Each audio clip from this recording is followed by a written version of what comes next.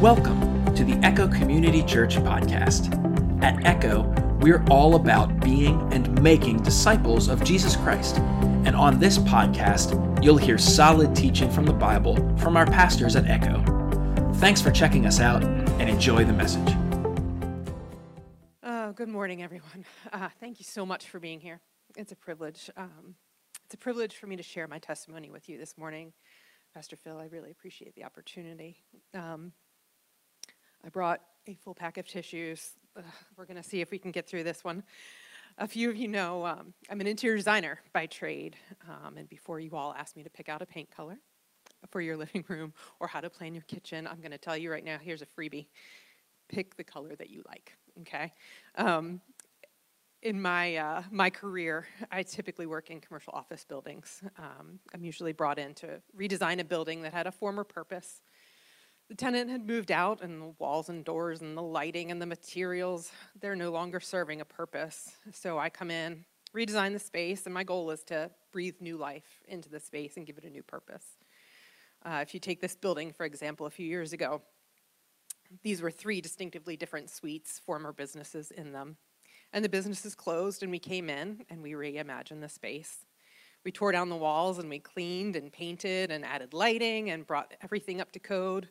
We rebuilt the areas that needed repair, and we turned it into our church. I've learned that God is an interior designer too. When we invite him into our lives, he recreates us and gives us a new purpose. He helps us to repair the damage. He gives our heart a new coat of paint. He gives us a reason to turn on the lights, and we become a new creation. But let me be clear, this does not happen in the 30-minute HGTV show that you see on HGTV. Tell me if you've heard this before. Therefore, if anyone is in Christ, he is a new creation. The old is gone, and the new has come. That's 2 Corinthians 5:17. I struggled with this concept when I first heard the passage. Unfortunately, when I learned it, I thought that someone who was saved, that there was a miraculous and instantaneous change. That suddenly, as a Christian, they were no longer tempted by sin. That their prayers were answered, their path was paved. That's the impression I got growing up. People who went to church were better than people who didn't.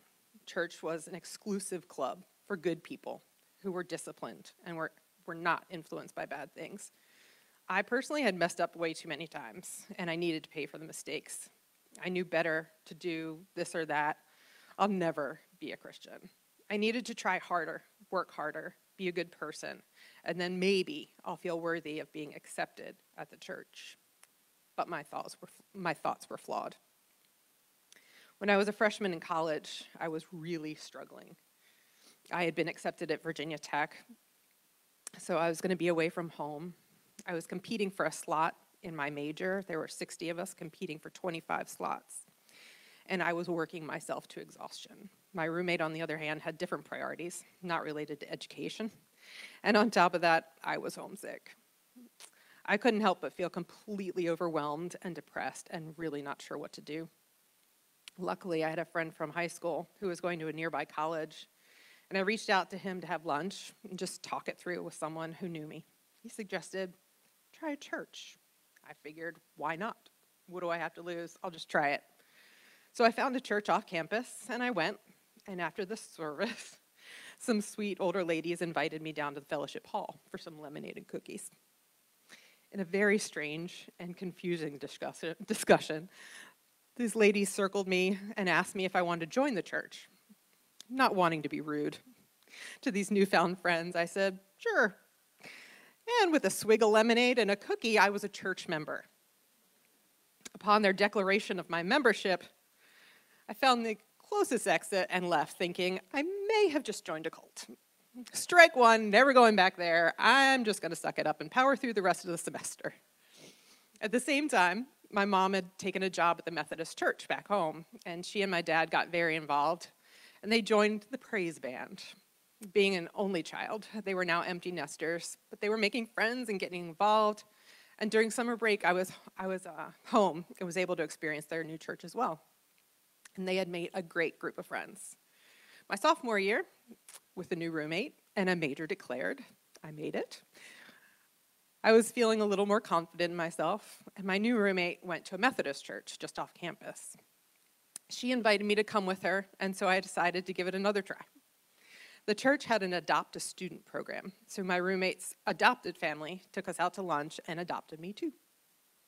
This felt a little less intense than the first church experience, and I was not one to pass up a home-cooked meal, so I kept coming back. Soon, our adopted mom asked if we wanted to join her in teaching the second graders in Sunday school, our adopted little brother's class. I agreed because growing up, I was painfully shy and would never go to Sunday school class by myself. I'd much rather sit and color on the offering envelopes. So I didn't learn all the stories and the songs as a kid, but I figured I can learn along with the second graders and catch up. In those early years of attending church regularly, I found myself coming into church with a problem or a lack of understanding, and the sermon just speaking right to me. It kept drawing me back. I picked up a study Bible and started learning more and more so that I could stay ahead of the second graders. But I found a place where I felt comfortable, and it balanced out the stress of my studies. The following year, I had another roommate that was involved in the Methodist student ministry on campus, and I continued to dip my toe into church life. Did I mention that I was painfully shy? Although my childhood and all through my childhood and adolescent years, I was painfully shy. So getting involved with campus ministry was hard. I was so scared that I didn't know what I was doing, and this place would call me out. I was not one of those kids who grew up in youth group. This place was graduate level youth group. But eventually, thanks to my roommates, I made some friends, felt included, and could show up without being terrified that I would have to sit at a table by myself and feel like a complete outsider. God was setting up these relationships because I was going to need them later. Most people have a pivot point in their life, and mine was January 20th of 2000. I was back at school for my final semester, and back home my parents had plans to go out to dinner with friends. My dad went out to clear the snow from the sidewalk, and he suffered a heart attack. The paramedics could not revive him, and he died later that evening. He was only 52. That evening, I got a phone call, and when I answered the phone, I immediately heard my mom crying, and I assumed that my grandmother had passed away. She had been suffering with dementia for the last few years, and I knew her time was near. But when she said, "Daddy," everything went blank. I honestly don't remember a whole lot after that. My roommate somehow got me on a plane back home, and my mom and my aunt met me at the gate. And that's about all I recall for a few days. My next memory was in the funeral home, where I was too scared to even look at my dad, because if I didn't see him, it wouldn't be real. Then I remember the sympathy cards pouring in from people from church. They brought us food. People were coming and going, but I was numb. We had made arrangements to have the funeral on January 25th, the day before my 22nd birthday, but it snowed. It snowed and it snowed and it snowed, and it did not stop. We had to postpone the funeral and live in our grief for a few more days. Once the snow melted and we were finally able to have the funeral service, I remember sitting in the front row of the church facing the pulpit so that my crying was as private as possible. I had cried so much that my face hurt. My eyes were puffy, and I just didn't want to endure it anymore. I sat there numb, staring at the lectern. But on the lectern, I remember a white linen, a butterfly embroidered on it, and the word hope. I stared at the butterfly for the entire service. I heard the songs in the garden on Eagle's Wings being sung, the words being preached, and the Bible verses, but I just couldn't take it in.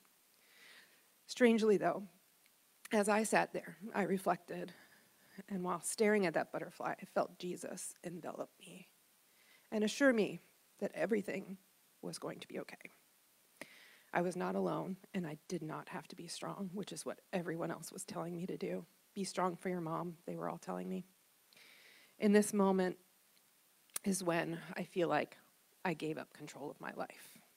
I could not do this alone. I could not endure the weight of my grief. I needed Jesus to take this from me. Along with the shock and grief of losing my dad, my mom also lost her mother, my grandmother only 3 weeks later. And on top of that, we were also faced with the possibility of having to sell our house, which we had lived in for 20 years. but the church. As I said, my parents had started attending the church along the same time I did. My mom worked at the front desk, and they found a church family that welcomed them in. They had wonderful friends. My mom and I had an amazing support. Back at school, I had an amazing support system that rallied around me and helped me to get through that final semester. Despite the grief, I felt so loved and supported that I was able to complete the semester and graduate. Then after graduation, I came back to Maryland. I started my first job. Started regularly attending a church that my parents had joined. I got involved and continued with my learning of the Bible and growing my relationships within the church. It was a pretty traditional church, and coming from college campus where everyone was my age to a church where people were at least 10 years older than me was definitely a challenge. I didn't ever really fit in to any group. I tried forming my own group, which lasted a while, but young women my age were getting married and having children, moving away, and the group was always changing, and it was really hard to get traction. Meanwhile, as I was starting my career and navigating my way through the professional world, I was also feeling like I didn't quite know where I fit in. I got involved in professional organizations, which tended to be primarily happy hours. I quickly learned that my shyness and my social anxiety was cured with a glass of wine. On top of that, I found a group of people who liked me and didn't know my grief that I had endured the year before, and I had a new identity. A year or so passed, and I was doing well in my career. My mom and I were healing and going through grief counseling, learning the dynamics of our relationship without my dad. This was when she decided that she would start dating. I tried to be supportive and strong, but I was still dealing with my grief. Another year had passed, and eventually I moved out, I found a roommate, and I got an apartment of my own. I continued seeking therapy, trying to cope not only with the grief from losing my dad, but also with the loss of what I thought my life was going to be like. I was going to church and believing in God, volunteering, working hard, but my life was not going in the direction that I thought. I became angry that God was not doing what I thought I deserved. I felt completely alone, lost, and abandoned. Depression was something that I had battled since high school, and it was becoming deeper and harder for me to climb out of. One weekend, I stayed in bed virtually comatose, overwhelmed by my depression. I wasn't sure if I was going to make it to Monday. My roommate was concerned enough to call my mom, who came and got me and brought me home. And the episode scared both of us enough that I started seeking medical help with the depression. After that, I moved home for a while and continued to seek help through counseling, but never quite feeling like I had it figured out. I didn't know where to go or what to do. The world was moving on around me, and I felt completely stuck with no control over my circumstances. Not long after that, in December of 2005, my mom got engaged. And in February, she and my stepdad got married.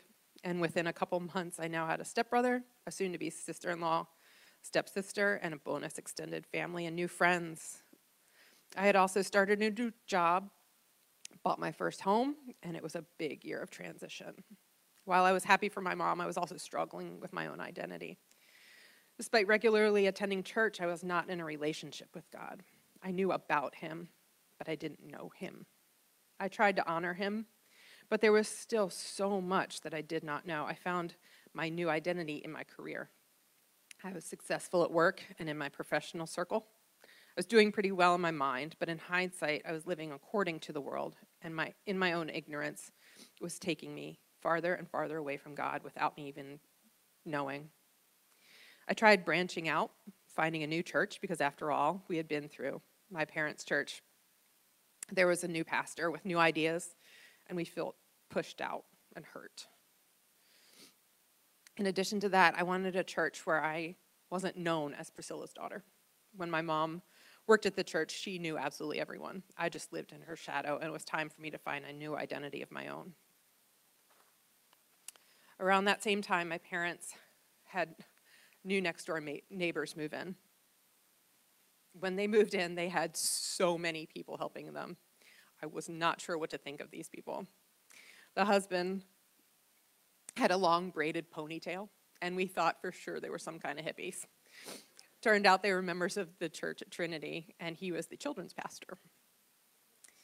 The following December, they invited my parents to the Christmas cantata, and soon after, my parents started attending Trinity as their new church home together. In 2009, I lost my identity again when I was laid off. When I lost my job, I lost my self-worth. So much of me was connected to my career and my work ethic, and now I didn't matter. I couldn't work hard enough to get out of this. So I spent 9 months unemployed. Thankfully, I was able to earn some money thanks to the network of people in the industry. And I did what I could to stay afloat. And through that time, there were people that were praying for me, mainly my parents, friends, and their church. Also during that time, I decided to take a leap of faith and join a young women's Bible study at Trinity.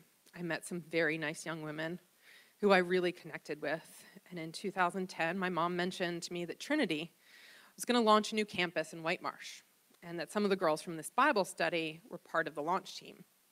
I had kept in touch with a few of them, so I decided to attend one Sunday, about a month after they launched. I had never attended a church in a movie theater before. It was different, but it was cool. Everyone was so enthusiastic and friendly, and it was a really exciting atmosphere. The pastor wasn't like anyone I had ever heard before. He was a dynamic speaker and very real. He read words from the Bible differently in a way that I had never understood before. The thing that really hooked me was from that stage, this pastor confessed that he had a past that didn't align with my perception of a pastor. Wait, pastors are tempted too? Really? That just sounded crazy to me. Well, that made me sit up and think maybe I was not too far gone. If the pastor can overcome his past, maybe there's hope for me. So I kept coming back. I knew that getting involved would help me get to know people. Since I always had a heart for kids, I asked if I could volunteer.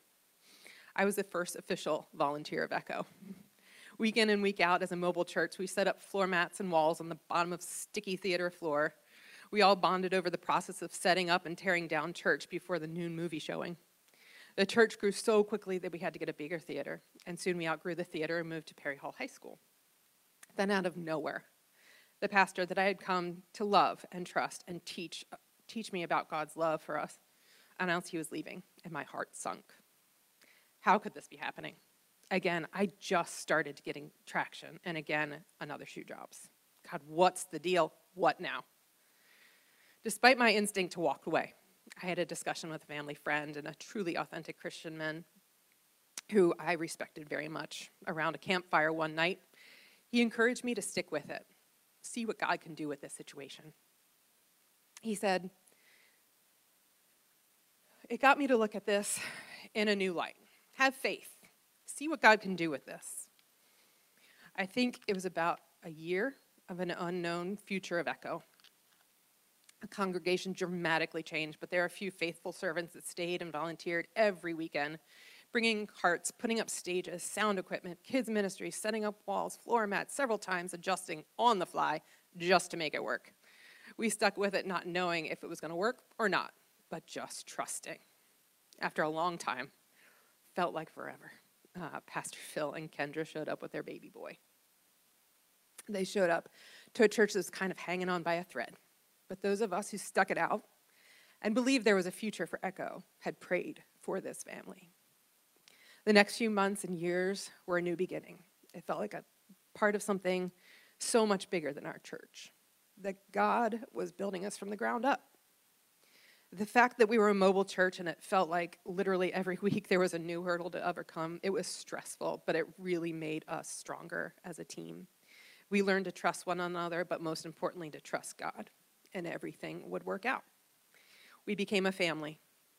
Building the trust at those connections was an essential foundation, and I had finally found a place where I felt at home. I was needed, wanted, and loved. Over the course of the last 10 years, I've grown exponentially in my relationship with Christ. And all of the opportunities and materials that this church has offered to know God has saved my life. The more time that I spend with God, through sermons, through small groups, lessons, worship, I started hearing God's voice and learning his desires for me were to push away the things of this world, the stuff that other people listen to and watch, because that wasn't how I was going to learn what it meant to be like him. Quite the opposite. I was more immersed myself. The more I immersed myself in the Word of God, the more I started identifying things of the world that didn't please me anymore, because I knew it wouldn't please God. I heard somewhere, and it might have been here, that if you wouldn't watch it or listen to it while God's in the room, turn it off. It's been quite an evolution, and it's not done yet. But I am grateful for God's patience with me. The idea of salvation seems so simple to me. Merely acknowledging that I am a sinner, declaring that I cannot do this on my own, and asking God to come into my life, how could it be this simple? But it was just the beginning. My heart was hardened when my dad passed away because I had lost my protector. The one that understood me best, the one that provided for me. But then God stepped in and said, "Daughter, don't you know that I am the one who will provide for you?"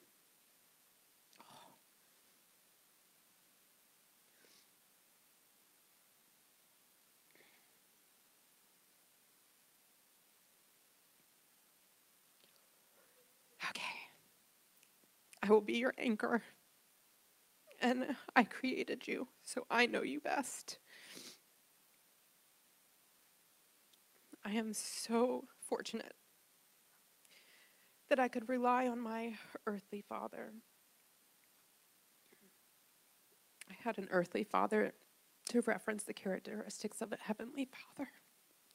A heavenly father who's so exponentially more capable of fulfilling my need for security, assurance, provisions, and most importantly, my eternal life. Thank you.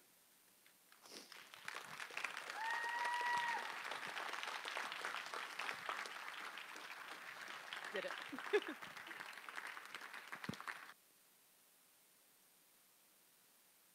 There's so much of Mandy's story that, it's not my story. I don't know what it's like to go to Virginia Tech University. I know nothing about interior design, which I'm sure is a shock to most of you.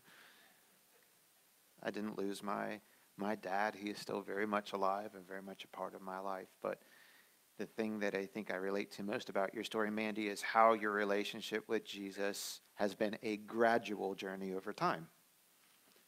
There's certainly moments along the way where I had this moment with God where I was really aware of my sin. Or I had this moment of God where I was really aware of how desperately I needed forgiveness. Or I had moments with God where I acknowledged that my identity was shaky or there were things that needed to change. But it's been more of a gradual thing in my life than just like there was this one moment where, boom, everything completely changed in that moment and I've been perfect ever since. It's been a gradual, ongoing, incremental, day-by-day journey of the Holy Spirit over a longer period of time, changing me, changing the way I think about myself, changing the way I think about God, changing the way I think about others. And, obviously it began at that moment of salvation, like you described, of acknowledging that I'm a sinner, I am broken, I can't do this on my own, I need someone to help take this weight off of my shoulders and give me traction in life. It starts in that moment, but it's a gradual, daily, ongoing walk. I love that you said, when I look back over my life over 10 years, I can see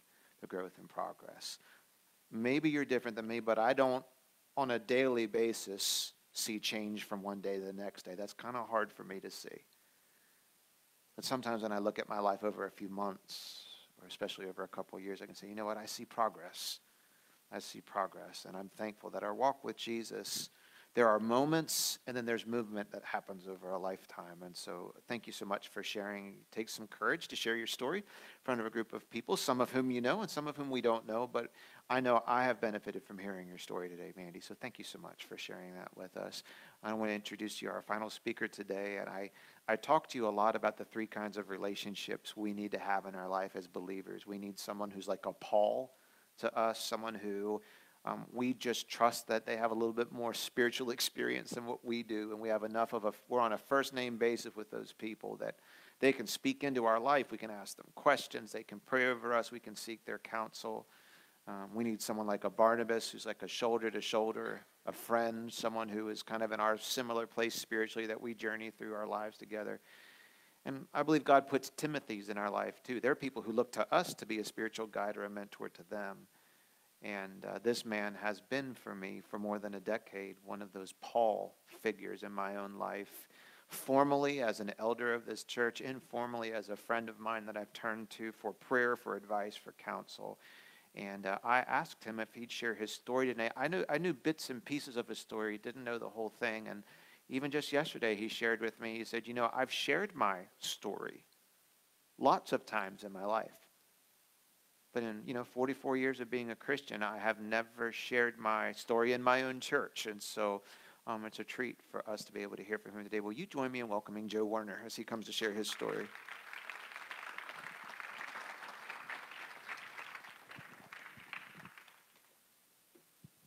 Thank you, Pastor.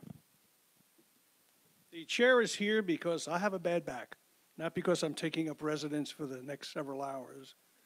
But we do have a challenge. The challenge is I have about 15 minutes to speak.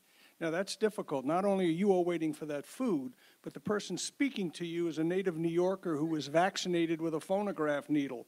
So, by the way, half of you don't know what a phonograph needle is. That's one of the problems. So I'm going to put this in context for you. I'm going to tell you about myself.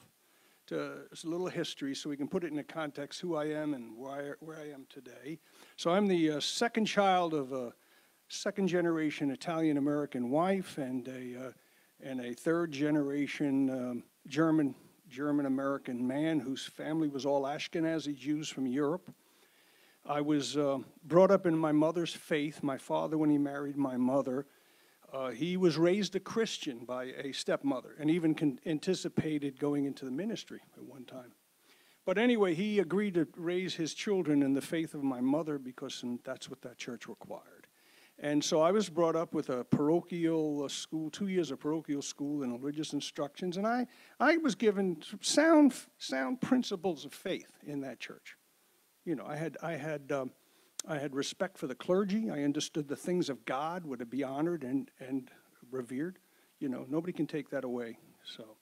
But anyway, shortly after, and by the way, I learned recently from DNA analysis, my wife and I had that, our son bought us those for our 50th wedding anniversary last year. And I learned more about my father's family. It's all Ashkenazi Jews, which that may not mean anything to you. It means Middle and Eastern European Jews.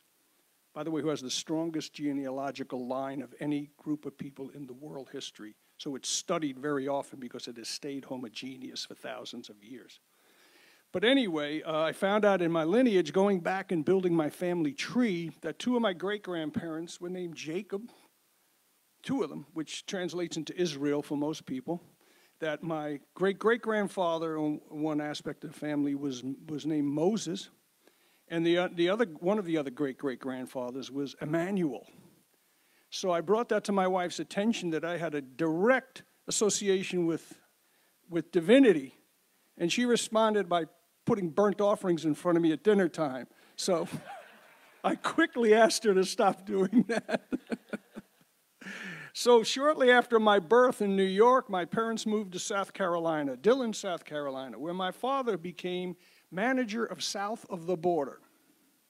You're all, yeah, you were there. Come on, you got to say you went there because you got to put that on your bucket list. You got to.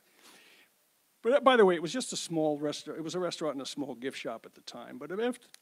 But while we were there, my mother brought to my attention that there was a tent meeting, and she was invited by her landlord, who I think was active in the Baptist church there.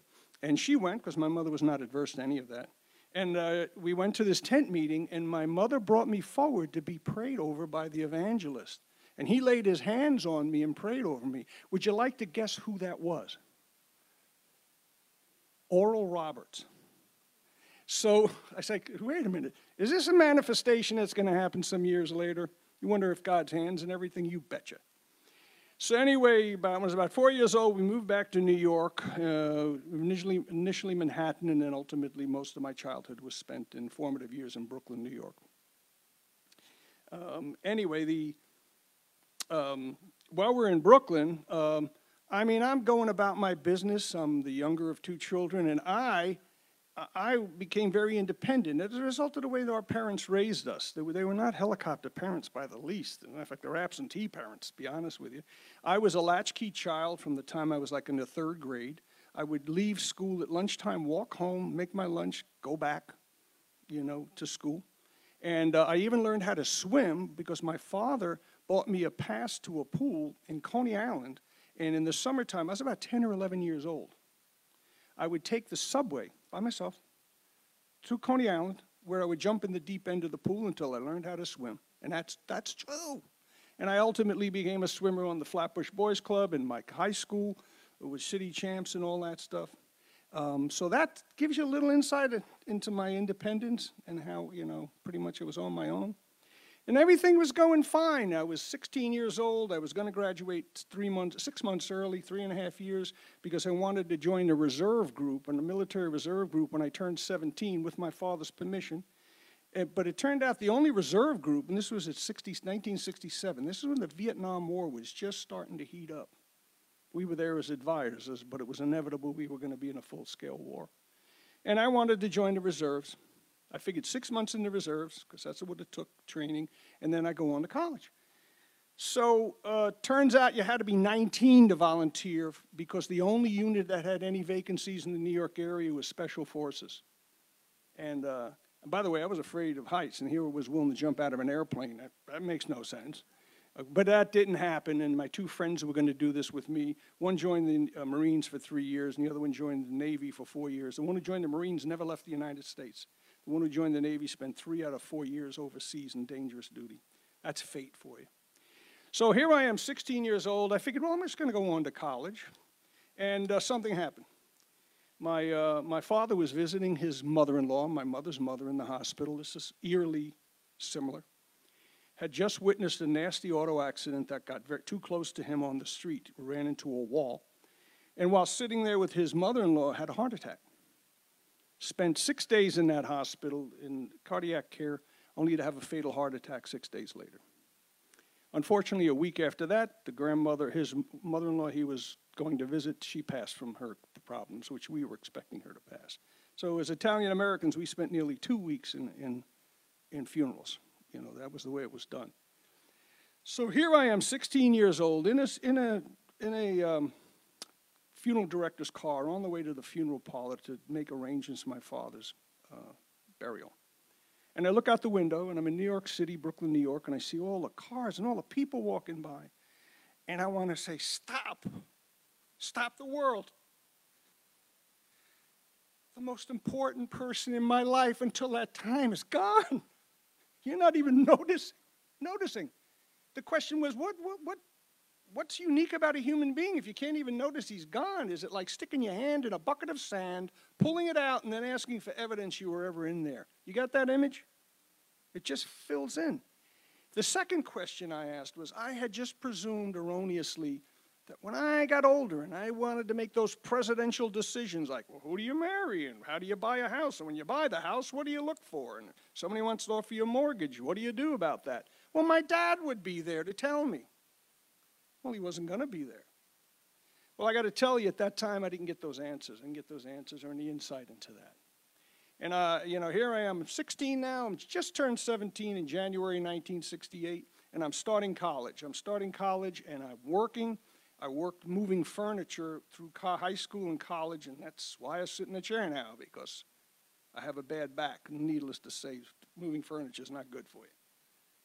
So I continue through college. I graduate. By the way, I want kudos to the people and the people of New York City and New York State who thought it was a good idea to invest in me and any other student back then, okay, to have a essentially cost-free college education. I paid $35 a semester registration fee. You could take all the credits I wanted. How would you like that, Apple, now, today? It's not like that anymore. So I got to give kudos to them. They understood the investment. So here I am at 21. I graduate college. I marry the bride of my youth, who's here, and 51 years later was still here. Okay, good thing. So I move on, and I spend a year working because I wanted to go on to podiatry school, and I needed the money, and for other reasons, I worked a year. And then I got my first job during that year. I drove a cab in Midtown Manhattan. Now, I even have the hack license home, and I've thought about bringing it today, but it would be like show and tell. I still have that license, okay? And by the way, I had a motto when I was driving in New York City. If you don't like the way I drive, stay off the sidewalk. So I was a nasty driver. So I go to school. I spend 4 years in school, reasonably low interest rates, didn't graduate with a huge debt. Thank God. Today it's impossible. I came to Maryland to do a residency in foot and ankle surgery. That's what brought me here. And I was doing fine. It was 1979. I was just in practice about a year. And a neighbor in my professional building, a dentist, he says, I want to invite you to a luncheon. I said, okay. Well, what's the luncheon about? He goes, well, it's called Christian Businessmen's Committee, CBMC. I said, wow, great. I want to go in there, network, meet some businessmen, promote my practice. It makes sense, right? Well, I get there, and there's a guy from IBM, and he tells us about his life, much like I'm doing over lunch. He gets to a point where he says, he starts to talk about what we call the gospel, the good news. And he explains the gospel, and he gives me among the other things he said, he had 3 verses he shared with me, okay?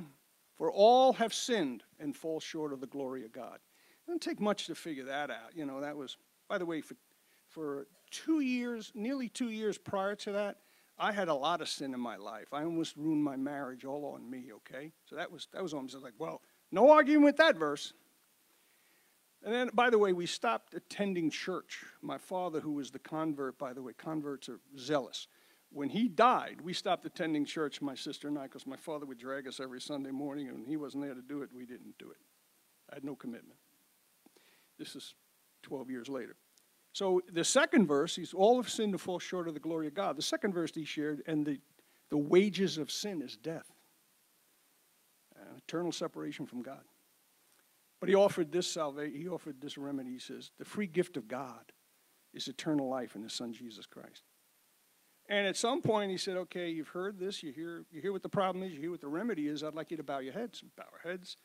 He says, I want you to consider what I said, and I want you to consider maybe taking Jesus up on his offer. He probably didn't say it that way, but you understand he wanted me to get my head down and do a transaction with Jesus at that time, based upon what I heard. So I put my head down. I said, wow. I said, well, what I've done the last few years hasn't been working. I don't think I really know how this is supposed to go. How are you supposed to lead and live your life? Well, he's not asking me for a check. He's not going to give me cookies and juice and make me join a church. So what do I have to lose? And I reflected on my knowledge as a liberal arts student in college when I studied philosophy, and I remember one of the philosophers, Blaise Pascal, a French philosopher, who offered this work called The Divine Wager. And it came down to this. He goes, well, if God and the gospel, the good news of who they say they are, and you invest in that, you got the world. You're a winner. You got the trifecta at the track. If he's not who he says he is, you didn't lose anything. What'd you lose? So I put my head down and said, okay, I'm going to try you, Jesus. If you are who you say you are, you're going to make it evident to me. So given my personality, there was a Bible study that this group hosted every Friday. Before I was ever asked to attend, I said to the guy, hey, I'm coming to your Bible study. Where is it? What time? And I jumped right into it. And one of the very first scriptures I read, somehow, not somehow, God directed me to this scripture, and it was Jeremiah. He says, for I know the plans. Still has that effect on me. I know the plans I have for you, declares the Lord. Plans for welfare, not calamity, that you may have a future and a hope. Bingo, this light goes on. The light is the thing called the Spirit of God. The scripture speaks of the Word of God as sharper than any two-edged sword, able to divide soul and spirit, bone and marrow. That sword cut into me and gave me the opportunity to heal. I realized that 12 years earlier, when I asked those 2 questions, what is the significance of a human being? God answered me and said, okay, several thousand years ago, I wrote this for you, and I wrote it for you and you and you and you, that you can have a future and a hope. Don't you think I know what was going on? Don't you think I ordered it? And I know, okay, so I have a significance. I'm more than just a hand in a bucket of sand. I'm very significant. Secondly, the question I asked was, where was that father that was going to help me in the future? And I've been here all along, became evident. I've ordered your steps for that too. I've looked over you. So those questions were answered. I look at that scripture about the sword of, the word of God being sharper than any two-edged sword from a surgeon's perspective, okay? Let me offer you this. You may not appreciate it unless you do surgery. So surgeons in the medical world are considered arrogant. So what are you talking about? Well, if you think putting a knife to someone is going to heal them, that takes a degree of arrogance. Appreciate what I'm saying, okay? In order for us to heal, we have to precipitate a process in your body that's a natural healing procedure. Physiologically, God developed this. It's called inflammation. Okay? Inflammation is necessary in your body to heal the damages that occur. Too much inflammation is not a good thing. Okay? But inflammation in itself is a necessary issue that you have to have in your body. Well, you can't heal somebody unless you put the knife to them on a diseased area. All right? And this is the whole point of the Word of God. He's got to get to the disease in you. Sin is a disease. The Word of God remedies that, cuts into it, and God heals you. And that was what happened 12 years later when he put the Word of God into my life in Jeremiah. Okay? By the way, I've had patients say to me, "Thank you for healing me," and I stop them. No. Now, this is true. I said, I've never healed anybody. I said, God does all the healing. I just get to collect the fees. Yeah, I can appreciate that. So ironically, and I didn't mention this earlier, I remembered it, but ironically, I had a couple, this was in December of 1979, and in January of, I'm sorry, it was November 1979. In December of 1979, a patient comes into the office who was she had a problem with her foot, and she said, I said, what do how'd you do this? She goes, well, I've been standing for long hours at the Billy Graham Crusade as one of the supporting choir members. Oh, yeah, well, tell me about that. And I had just been to this luncheon.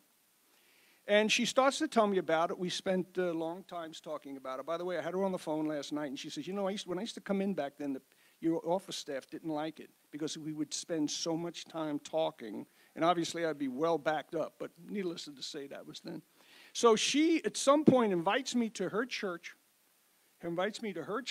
for a Christmas cantata in December of 1979. Turns out it was the very first service performed on the Lutherville campus of a Trinity Assembly of God. Their first service was December of 1979.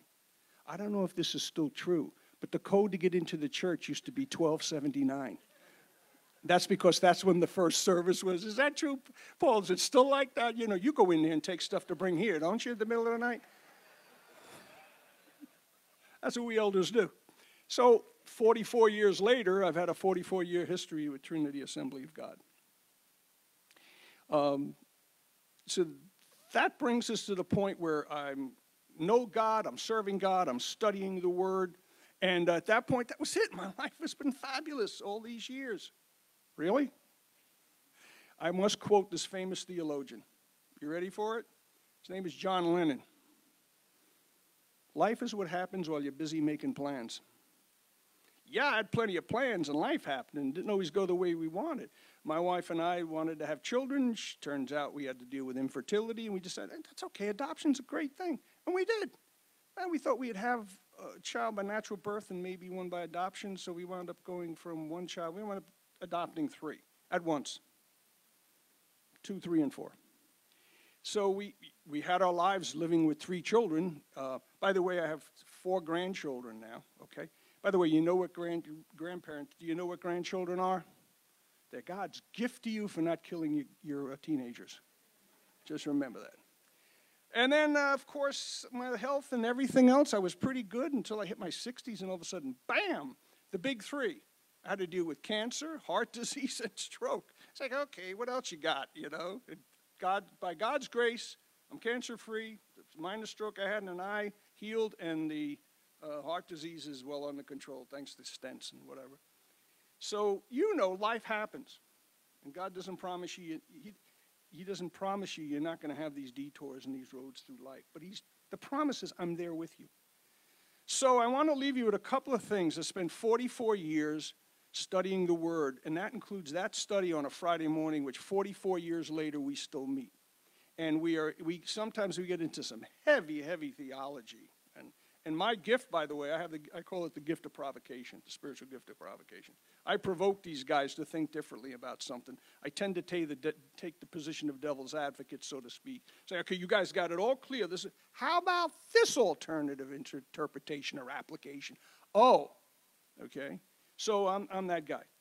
So I know theology gets deeper and deeper and more complicated. I'm here to tell you I've reached a point in my life where I want my theology and my gospel to be simple, and I want to leave you with this. I'm leaving you with a story where Jesus heals a blind man, and afterwards the powers to be come up to the blind man and accost him and say, you know, that man was a sinner, or maybe his father was a sinner, and you allowed him to heal you? How is he a sinner? And the man's response was this: whether that man is a sinner or not, I don't know. All I know is, once I was blind, and now I see. That's my theology, folks. Once I was blind, and now I see. That's all I have to live by? Then I'm living what Jesus said. He said, you should come to me as children with the child of a faith. They're not asking if he's a sinner. They just know once they were blind, now they see. And I want to leave you with this gospel. I want to make the gospel real simple for you. I'm going to thank Dick Foth for it. He was a minister out of Washington.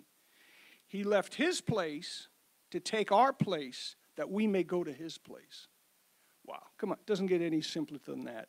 And if you have trouble integrating that into your thinking, I'm going to leave you with one story before I give it over to the pastor.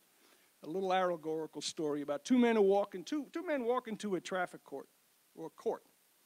And they're sitting there, and they bring a young man in shackles comes in before the judge. Judge says, son, you've been charged with doing 120 miles an hour in a 30-mile zone. And he goes, yes, Your Honor. He goes, how do you plead? He goes, guilty. And he says, it's $100 or 10 days in jail, because I don't have any money. With that, the judge leaves the bench, comes down to the bailiff, pulls up his robe, takes out his wallet, lays down 10 crisp $10 bills, paying the fine. So one guy turns to the other and goes, I don't get this. What happened here? And he says, well, it turns to the judge is the defendant's father. Now, he's sworn to uphold the laws of this state, and justice requires him to exact the price. He ruled, he exacted the price, but when he came down here, he was not the judge. He was the defendant's father. And he extended grace and mercy for his son. That's not difficult to see. You could see that really happening in the real world. I'm going to tell you that, I'm going to let you in a little secret. I don't pray for justice. Justice is getting what you truly deserve. I don't pray for that. I pray for grace and mercy, which leads to peace. And I'm going to offer to you that if you look in your Bible and look at the salutation given by Paul, in almost every letter Paul wrote, it starts grace, mercy, and peace. It doesn't start justice.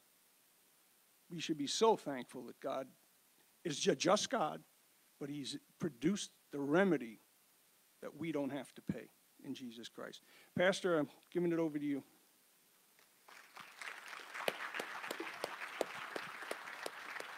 Thank you, sir. Thank you, Dr. Joe. Can I ask the worship team to come on back?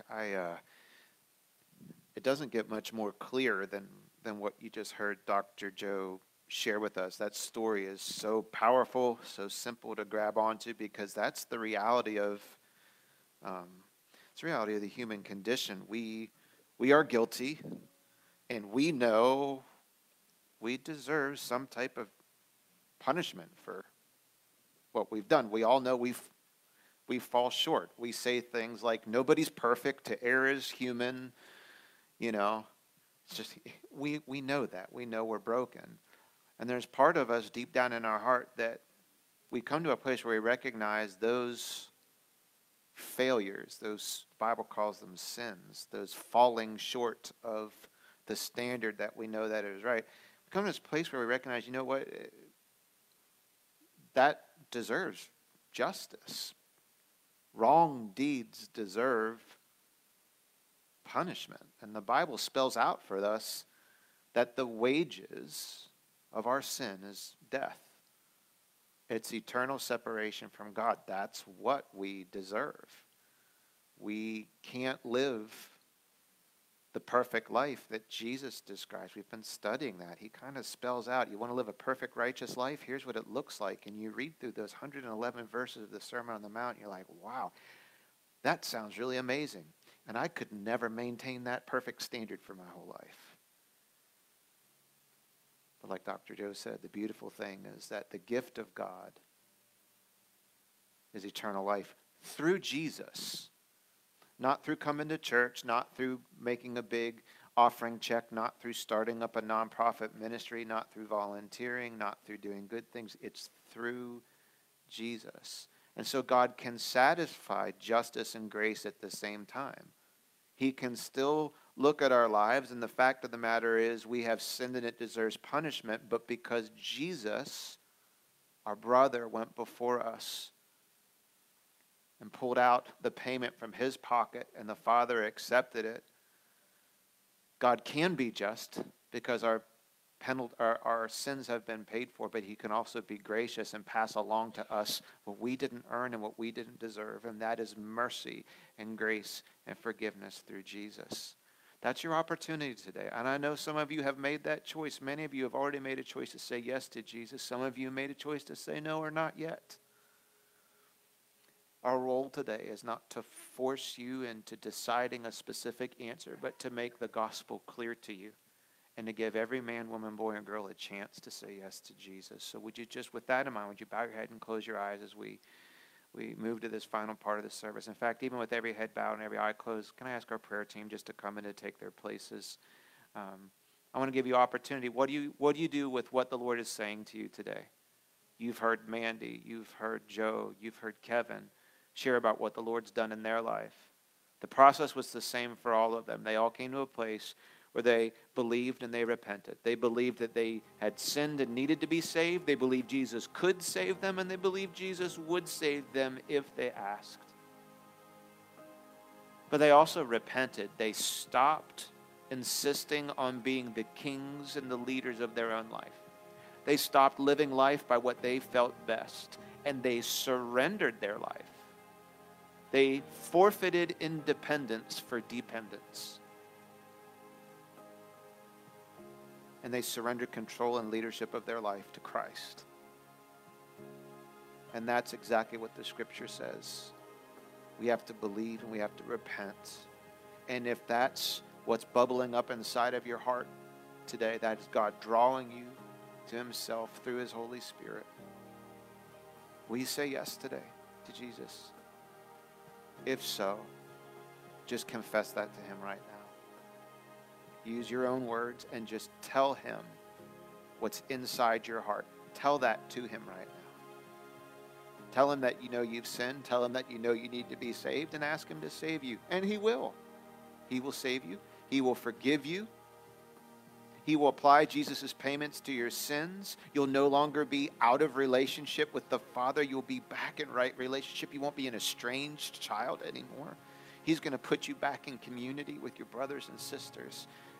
He'll reveal to you an identity and a purpose and a hope that this world cannot take away because it's not of this world. If you'll simply believe and repent. Pastor, can you be more specific? Sure. You can pray a prayer that says, Jesus, I've sinned. I am sorry. I need to be forgiven because I can't pay off my debt to you. But I believe what I've heard today is true. I believe that Jesus has paid for my sins because he gave his perfect life in exchange for my imperfect life. When he died on the cross, he was my substitute. He took my place. I also believe what the Bible says, that he rose from the dead the third day and that he's alive today. And so he's defeated death and he's defeated sin. That's what I need. And so I invite you, Jesus, to come and live inside of me. and make me new. Jesus, you're Lord, and I surrender control of my life to you. Thank you for forgiving me. Thank you for saving me. Thank you for giving me new life. Amen. We hope you enjoyed the Echo Community Church podcast. If you prayed that prayer at the end of the message and began following Jesus Christ today, we'd love to celebrate with you and give you some simple next steps to take as you begin your new life with Him. Just email us at info@echochurchmd.com to let us know. If you'd like more information about Echo Community Church, you can check out our Facebook page or our website, echochurchonline.com. Thanks so much for listening.